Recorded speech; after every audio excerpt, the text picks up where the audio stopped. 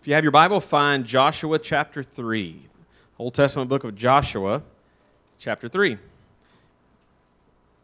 This book, the book of Joshua, just records a very pivotal moment in the history of the nation of Israel, the Israelites, as they enter the promised land in fulfillment to the promises that God, or the promise that God made as far back as Abraham, and then repeated many times over to Isaac and to Jacob and to Moses, and over again, repeating this promise that God would make Abraham's name great, give him offspring, become a nation. They would receive a land of his promise, and that through him all the nations of the earth would be blessed. That's Genesis 12, 15, 17, again and again and again. And we've noted already more than once in Joshua that this is an Old Testament narrative. It's just telling a historical story, a historical account of what happened in history in the lives of God's people. But this Old Testament narrative, like every other Old Testament narrative in the Old Testament, isn't meant just to be an accurate account of history.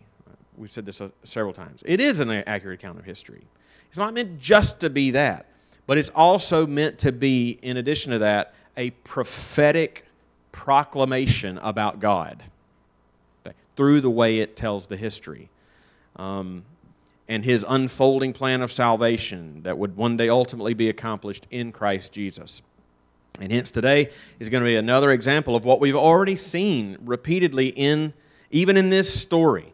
That here in Joshua 3, we're going to have more than just a moralistic story about trusting God during difficulties, or about how God can seemingly overcome seemingly insurmountable obstacles in our lives if we'll just consecrate ourselves and pour more faith into Him and walk in obedience. As true as some of those things are, right? That's not all that this story tells us. This is a story, Joshua 3, about the salvation that God is providing to a helpless people. Pictured in a faint way here, even as miraculous as this story is that we're about to read. Pictured in a faint way because this story is merely foreshadowing a greater act of salvation for an even more helpless people, namely us, that would come in Christ. All right, so as we've done in previous chapters, I want us to see what's going on in this chapter, see what is going on in the historical event itself, and thoroughly appreciate what is recorded for us in Joshua 3. But I want to follow that by talking about what we can learn about Christ, what we can learn about His gospel, and how it is foreshadowed here. And in particular, I want to say a word also about, as we talk about that, about how we can think about seeing Old Testament shadows. How do we see things in the Old Testament that point forward to Jesus, to Christ and the gospel? So when I stand to teach you, I want to do two things. I do want to teach you from the Scriptures, but I want to teach you in such a way that it also teaches you how to do it for yourself. So I don't ever want to teach you anything that you go, well, how did he get that? And you don't know how to do that on your own when you're sitting in your chair in your living room. I want to teach you how to study the Scriptures as well as see it in the Scriptures. So that's what I want to do a little bit this morning. So before we go any further, Joshua chapter 3, let's read it, and then I'll try to point out what I want us to see there. We're going to read the whole chapter. It's not very long. We'll dive into it. Beginning in verse 1, Then Joshua rose early in the morning, and they set out from Shittim. And they came to the Jordan, he and all the people of Israel, and lodged there before they passed over. At the end of 3 days, the officers went through the camp and commanded the people, As soon as you see the ark of the covenant of the Lord your God being carried by the Levitical priests, then you shall set out from your place and follow it. Yet there shall be a distance between you and it, about 2,000 cubits in length. Do not come near it, in order that you may know the way you shall go, for you have not passed this way before. Then Joshua said to the people, Consecrate yourselves, for tomorrow the Lord will do wonders among you. And Joshua said to the priests, "Take up the ark of the covenant and pass on before the people." So they took up the ark of the covenant and went before the people. The Lord said to Joshua, "Today I will begin to exalt you in the sight of all Israel, that they may know that as I was with Moses, so I will be with you. And as for you, command the priests who bear the ark of the covenant, when you come to the brink of the waters of the Jordan, you shall stand still in the Jordan." And Joshua said to the people of Israel, "Come here and listen to the words of the Lord your God." And Joshua said, "Here is how you shall know that the living God is among you, and that he will without fail drive out from before you the Canaanites, the Hittites, the Hivites, the Perizzites, the Girgashites, the Amorites, and the Jebusites. Behold, the ark of the covenant of the Lord of all the earth is passing over before you into the Jordan. Now therefore take 12 men from the tribes of Israel, from each tribe a man. And when the soles of the feet of the priests bearing the ark of the Lord of all the earth, shall rest in the waters of the waters of the Jordan shall be cut off from flowing, and the waters coming down from above shall stand in one heap." So when the people set out from their tents to pass over the Jordan with the priests bearing the ark of the covenant before the people, and as soon as those bearing the ark had come as far as the Jordan, and the feet of the priests bearing the ark were dipped in the brink of the water, parenthetically, now the Jordan overflows all its banks throughout the time of harvest. The waters coming down from above stood and rose up in a heap very far away at Adam, the city that is beside Zarethan, and those flowing down toward the sea of the Arabah, the salt sea, were completely cut off, and the people passed over opposite Jericho. Now the priests bearing the ark of the covenant of the Lord stood firmly on dry ground in the midst of the Jordan, and all Israel was passing over on dry ground until all the nation finished passing over the Jordan. Let's pray. Oh Lord, this is your holy, inspired, inerrant, sufficient, clear, authoritative, and necessary word. And we ask your grace and your help as we study it and seek to hear from you in it this morning. Would you please give us eyes to see the truth of Jesus Christ in this story? Would you give us minds to understand clearly what you have to teach us here? Would you give us hearts to embrace and love that truth that we see and know? And would you give us wills to obey whatever it is that you would lead and call us to do? Give me the help that I need to teach, and please give us all ears to hear. I pray in Jesus' name, amen. So clearly, we're still in this opening stage of Joshua that spans the first 5 chapters. I won't rehearse all of that, but you know the first 5 chapters of Joshua deals with their preparation to enter into the promised land. It won't be until chapter 6 that they go up against Jericho, the first city of the conquest in the promised land. So here they're still in that preparatory stage. And in chapter 1, just to rehearse a little bit, in chapter 1, remember how in chapter 1 God assured them through Joshua of 3 things. He reminded them first of His promise that He made to Abraham, like I've already mentioned. His promise to give them this land. God has not forgotten about His promise. He is not slow to fulfill His promise as He reckons the fulfillment of it. He reminded them of His promise, of His presence with them in chapter 1, right? That He would be with them as they go into the land in fulfillment of His promise. And also of His providence. So His promise, His presence, His providence, that He would sovereignly orchestrate the events of their going into the land to bring His promise of their inheritance of that land to fulfillment. They weren't just, and where did we see that in chapter 1? It never was said in chapter 1 that they were just going in to inherit the land. It was always said in something in a way similar to this, that they were going into the land that the Lord your God is giving you, right? Clearly emphasizing God is providentially doing this. Then in chapter 2, in preparation to enter the land, Joshua, just as Moses had done before him and with him, sent spies into the land to scout it out and to see what kind of land it is and what kind of people live there. And he said, look especially at Jericho, because again, that's going to be the first city they come to. And those spies eventually brought back to Joshua a good report, but not without difficulty. You remember chapter 2, because the difficulties they encountered were, when they were in Jericho, they were discovered as being spies. The Jericho police came knocking on Rahab's door, bring out the men, right? But they would have died in that moment if not for the help of one person, namely Rahab, who was a prostitute in Jericho.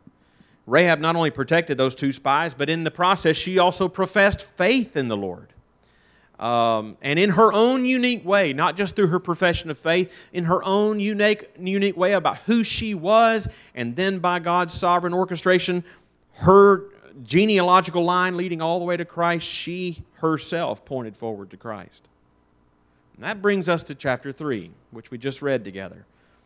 But before we take a closer look at chapter 3, here's how I want us to break it down and try to help think through it. So if you're taking notes, I want to look at this from two ways, right? So first, I want us to think about the method of their crossing. The method of their crossing. Just basically reviewing what happened. And taking note of the event from the perspective of those who were there on that day. The method, how did they cross, right? The method of their crossing. Then secondly, I want us to think about the meaning of their crossing. This is where we sort of take a step back and think about this same event in Joshua 3 from the perspective of the whole story of the Bible, the whole canon, right? Knowing, what we believe about the Bible, this is 66 different books written by almost 40 different men, but also sovereignly inspired by one Holy Spirit. And so 66 different books that tell one grand story centered on Christ.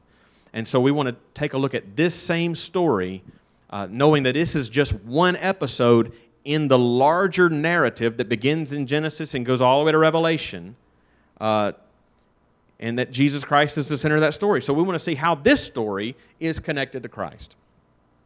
So pretty simple and straightforward this morning. Just two angles to the passage we're trying to see. What happened?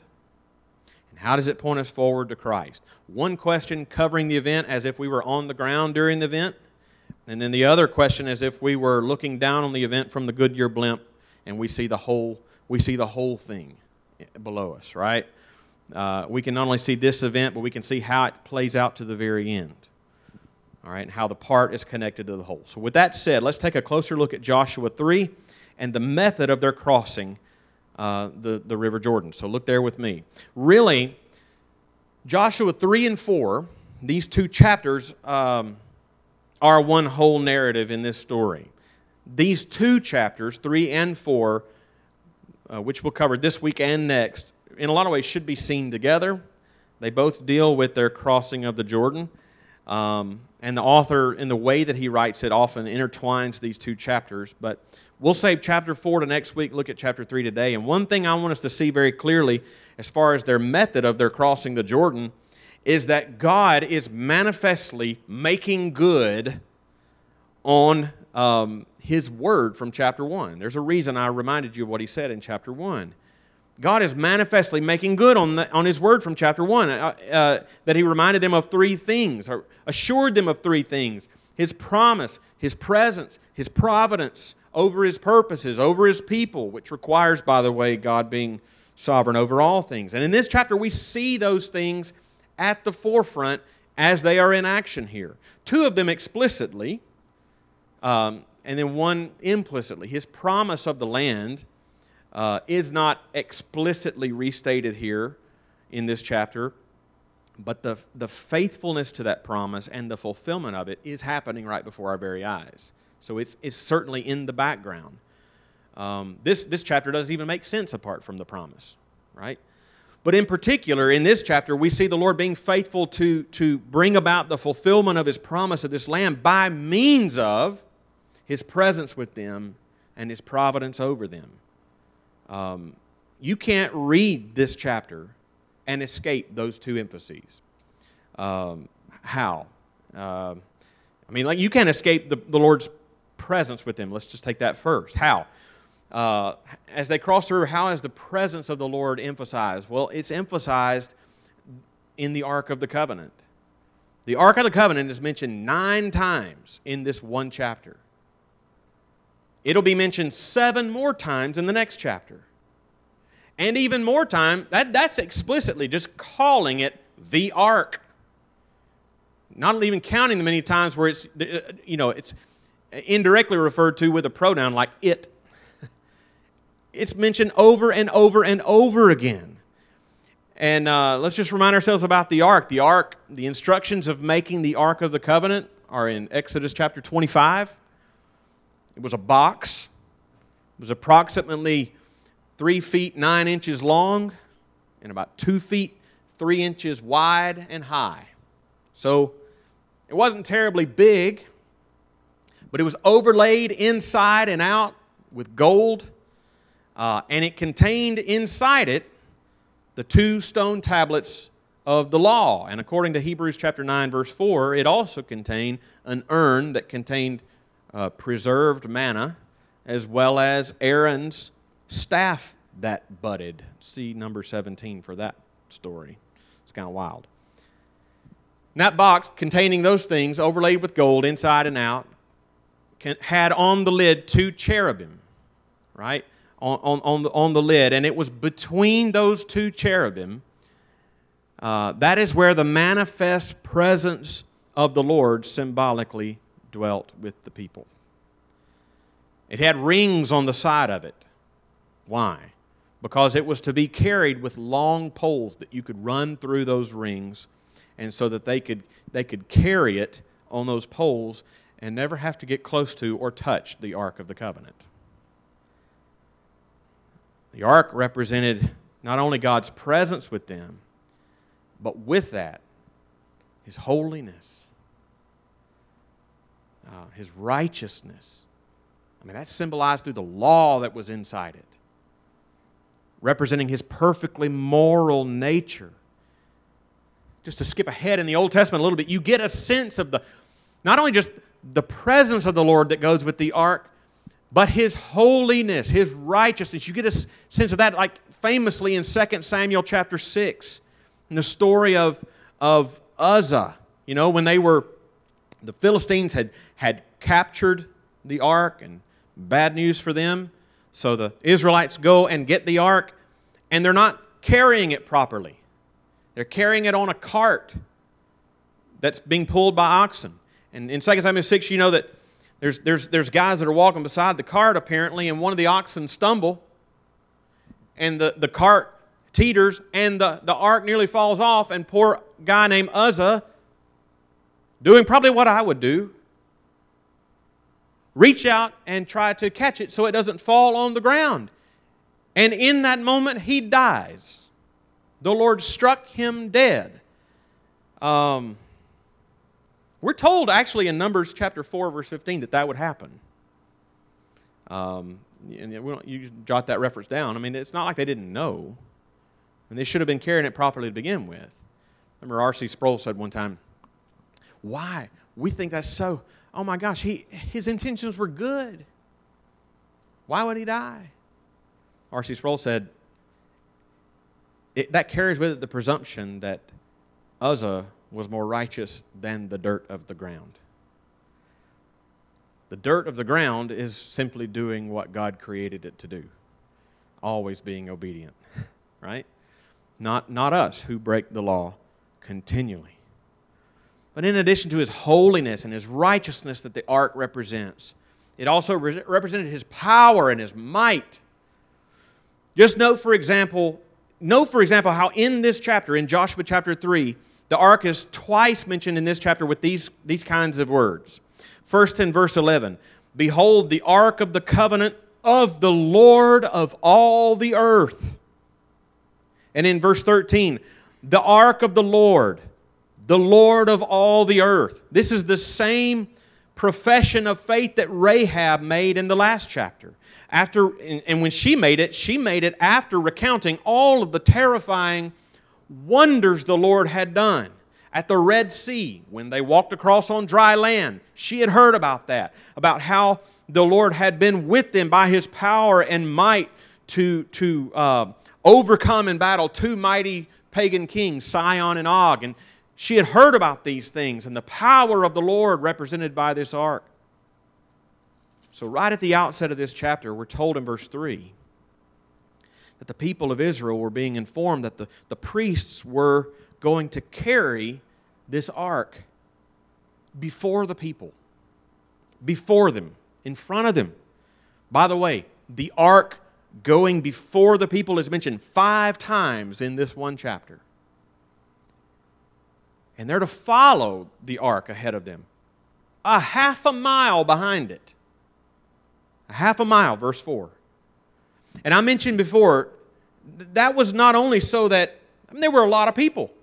And if the priests were going right in front of them, not everybody, the guys in the back couldn't see where they were supposed to go.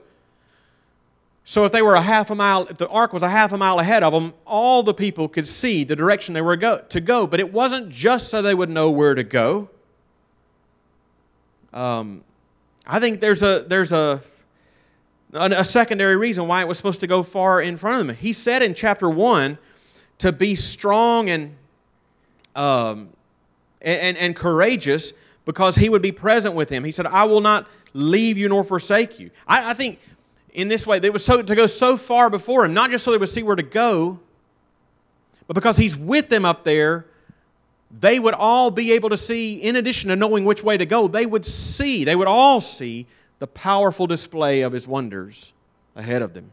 His presence is with them. His promises in the background, His presence is with them, and His providence over them is with them. Remember, He said in chapter 1, be strong and courageous, because He would be, not in His presence with them, He said, I will not leave you or forsake you. And He said, don't be frightened or dismayed in chapter 1, verse 9. Don't be frightened or dismayed. Why? Because the Lord your God is with you wherever you go. But also His providence, as He promised. They can be strong and courageous as they cross over the river and enter into the land, not just because He's with them, as He said in chapter 1, because He assures them of His providence. We see this in two very prominent ways here. First, look at verse 10 of chapter 3. Verse 10. Look at just how that's worded. And Joshua said, here is how you shall know what? That the Lord God is among you. Yeah, that's His presence. And that He will without fail drive out. Not that they will, He will drive out from before you the Canaanites, the Hittites, the Hivites, the Perizzites, the Girgashites, the Amorites, the Jebusites. The living God is among you, and He will without fail do these things. He will sovereignly, providentially cause His purposes to succeed. But the second way we see His providence at work here is essentially in the huge elephant in the room that we haven't even mentioned yet. That the very method of their crossing this river is that the priests would walk a half a mile ahead of everybody else, and they have the Ark of the Covenant with them. The presence of the Lord is with them. And what are they to do? They are to go to the edge of the Jordan River and just stand there with their feet in the water. Just stand there. I mean, that's essentially what Joshua tells the priests in verse 8. It's hilarious. Look at verse 8 again. As for you, command the priests who bear the Ark of the Covenant, when you come to the brink of the waters of the Jordan, you shall stand still in the Jordan. Just go ahead and stand still in it, okay? But let's talk about the water for just a second. Stand still in the Jordan. We're told almost as an aside in verse 15, now the Jordan overflows all its banks throughout the time of the harvest. Nothing to see here, just move on. Yeah, right. Ralph Davis, in his commentary on Joshua, said, "This means that the river Israel faced that springtime was no placid stream, but a raging torrent, probably a mile wide and covering a mass of tangled brush and jungle growth." Now, if you're one of those priests carrying the ark, you're probably not only wondering, just stand in that? You're probably also wondering, stand in that? But what is the method behind this odd instruction? It's another mini Exodus. It's a mini Exodus. As soon as their feet hit the water, just as when Moses' staff hit the waters of the Red Sea, the Lord God sovereignly, providentially caused that raging torrent of the Jordan River to dry up so that the people of Israel could cross over on dry ground. Another mini Exodus. Verse 16 tells us that the waters stood up like a heap, and it gives all these geographical markers to describe how much of the Jordan the Lord caused to dry up. And based on what it describes there, archaeologists tell us through finding those different places, almost 30% of the Jordan River dried up when the water stood up like that. And verse 17 emphasizes with repetition that the dry ground appeared for them to walk across, as well as the fact that all Israel crossed over together. This was a miraculous event. It was a wonder. It was a sign pointing us to something. Pointing us to what? Pointing us to, as we've seen, to His promise being fulfilled, His presence with them, His providence over them, of the Lord's power, His might, all these things, just as He said in chapter 1. But this whole episode has a meaning that far exceeds that. We see it from the vantage point of the rest of Scripture. So think with me for the rest of our time about the meaning of their crossing. The mechanics of this chapter they're amazing, but they're not that difficult to see. Right? Just go stand in that river and watch what happens. But the meaning is significant. So first, let's do a little, how do we study our Bibles for just a second. I want to say a word about the question, how do we know, when you're reading the Old Testament, how do we know when something is pointing forward to Christ? We all know that Jesus told us more than once, that the Old Testament is about Him.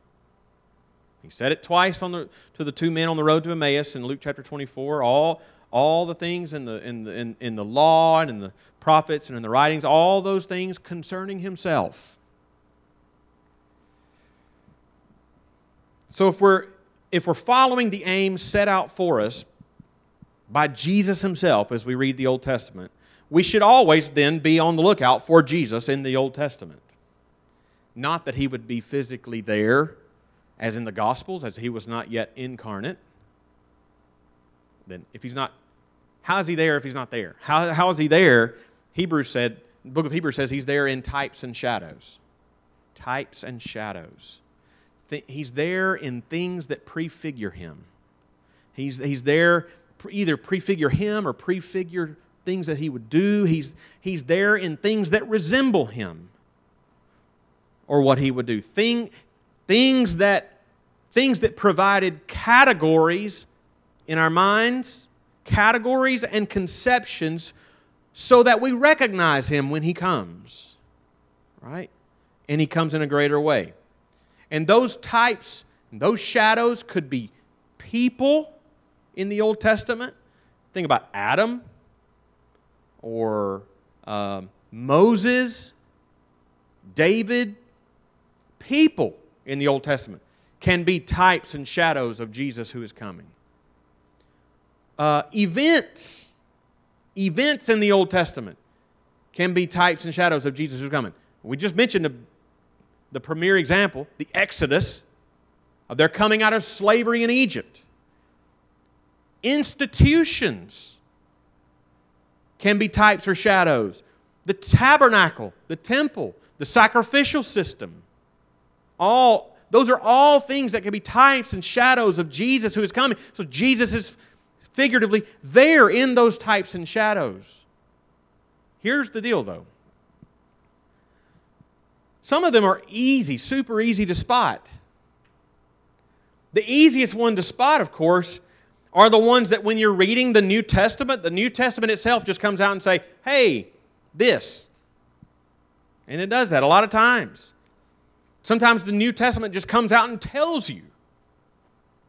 Like, for example, when Luke, in Luke chapter 9, Luke describes what Jesus was about to accomplish in Jerusalem on the cross as another Exodus. Or Hebrews, the book of Hebrews, specifically and repeatedly telling us that the priests and the sacrifices, they never did actually do anything. They were types and shadows of a greater priest who was coming, of a greater sacrifice that was coming, who actually could accomplish these things. Types and shadows. Hebrews just tells you. But are we limited? Are we limited just to the ones that are explicitly told us in the New Testament? Like, are we ever on good grounds to see in the Old Testament a type of Christ when it's not explicitly mentioned in the New Testament as being a type or a shadow of Christ? I think we are. And I can't give you all the reasons in the time we have this morning, but let me give you one way.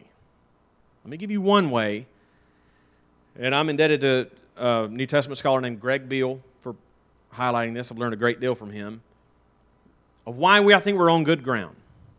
And it's on that ground, by the way, that I saw a type of Christ last week in chapter 2, and that I think we see a type of Christ again today in chapter 3. And that principle is this. Now, I know this is about to be a mouthful, so I'll say it twice and slowly. When an event in the Old Testament, which is not picked up later in the New Testament, when that event is clearly modeled after an earlier event in the Old Testament, which is picked up in the New Testament, we are safe in seeing that later event also as a type of Christ. All right? I'll say that again slowly. When an event in the Old Testament, which is not later picked up in the New Testament as being a type of Christ, when that Old Testament event is clearly modeled after an earlier Old Testament event, which was later picked up in the New Testament as being a type of Christ, then we are on good grounds and safe grounds to see the second event as well as the first event as a type of Christ. Okay, what does that look like in real life? That's the principle I followed last week in chapter 2 in referring to Rahab's scarlet cord in the window that she hung in the window, right? I said that scarlet cord was a type of Christ and His sacrifice on the cross that was forthcoming upon her, and through which she would receive forgiveness and salvation upon her profession of faith. Now, the New Testament never, not one time, mentions Rahab's scarlet cord as being a type or a shadow of the blood of Christ coming. And yet, Christians from the earliest days of the earliest church fathers have seen it as such. Why? Because in the story of Joshua and Rahab's scarlet cord in her window, it so clearly mirrors an earlier story of the Israelites putting the blood of the Passover lamb on their doorpost so that the death angel would pass on by their house and they would be saved. In the same way, Rahab's scarlet cord was placed in her window as the means whereby the Israelite army of God's judgment would pass by her house and she and her family would be saved. Joshua and Caleb would have been among that generation coming out of Egypt who put the blood on their doorpost. Their parents would have. They would have been kids. No, they wouldn't have been kids. Joshua and Caleb were spies. They were old. They knew. And it's highly, and not only that, but that story was repeated every year for 40 years at Passover, even as they wandered around in the wilderness. That's highly likely why those two Israelite spies in Joshua 2 told them why they could have done it in any way. They could have used anything as a signal. But a scarlet cord. Why scarlet cord? Probably she's a pagan prostitute. There's no sacrificial lamb blood to put on the door. Scarlet cord. Right? The blood of the Passover lamb clearly is a type of Christ to come. The New Testament says so. And because Rahab's scarlet cord was so clearly modeled after the blood of the Passover lamb, so too is it a type of Christ. And that brings us to our text today of the Israelites under the leadership of Joshua crossing the Jordan River. I believe this whole event and so many aspects of it are clearly a type of Christ to come. But not once is this event in Joshua 3 held up in the New Testament as a type or a foreshadow of the salvation that Christ would later bring. Not one time. But I believe it is precisely because, and I'm sure you've already noticed, it is an event clearly modeled by God, by the way, after the Israelites crossing over through the Red Sea on dry ground. In the Exodus 40 years earlier under Moses. That event, the Red Sea event, right, the Exodus, is arguably the signal event of the Old Testament in pointing forward to the salvation that Jesus would bring in a greater and grander way. I mean, the New Testament is repeatedly and explicitly clear on that. I mean, maybe you've never thought about it this way. Even down to the very words the New Testament uses for salvation grow out of that. Words like redemption flowing out of that Exodus event. That was the defining event. It doesn't take a particularly perceptive Bible reader to see that in Joshua 3, this crossing of the Jordan River, not the Red Sea, but the Jordan River, on dry land in the same way 40 years later, is God repeating the same miracle for them as He did for the generation before them at the Red Sea, so that they could cross over into the Promised Land on dry land in fulfillment of His promise to them. The New Testament never picks this event up as a type of Christ and of salvation in Him. But it's so clearly modeled by God out of the Red Sea event in the Exodus, which is picked up in the New Testament, that this too is safely and legitimately seen as a type of Christ and the salvation that He would centuries later come to bring. One more comment before I quickly show you how I believe that this, in fact, does point forward to Christ. Robert Smith, a fantastic professor of preaching at Beeson Divinity School and one of my favorite preachers of all time. YouTube, guys. Robert Smith, Beeson. You can't stop listening to him. He's awesome. He said, if someone is accused in a negative way of, you just find Jesus under every rock in the Old Testament. Robert Smith's reply is, well, at least I found Him. So don't ever feel that when you're looking for Jesus in the Old Testament that you have found Him too much. The late 19th and early 20th century theologian B.B. Warfield famously said, the Old Testament is like a room that is richly and thoroughly furnished but dimly lit.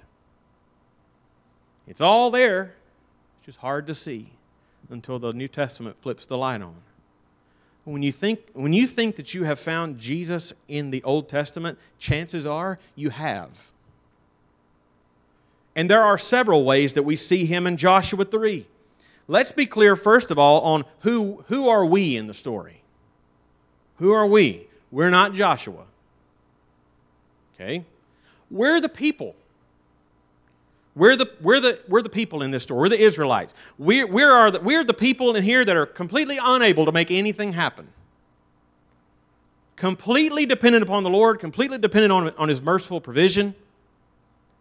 But I see Jesus as three different aspects of this story, all wrapped up in one person. Recall the story. The Lord brings His word to the people through Joshua. Joshua instructs the priests. The priests, who are the priests? Priests are the people who represent God to the people and the people before God.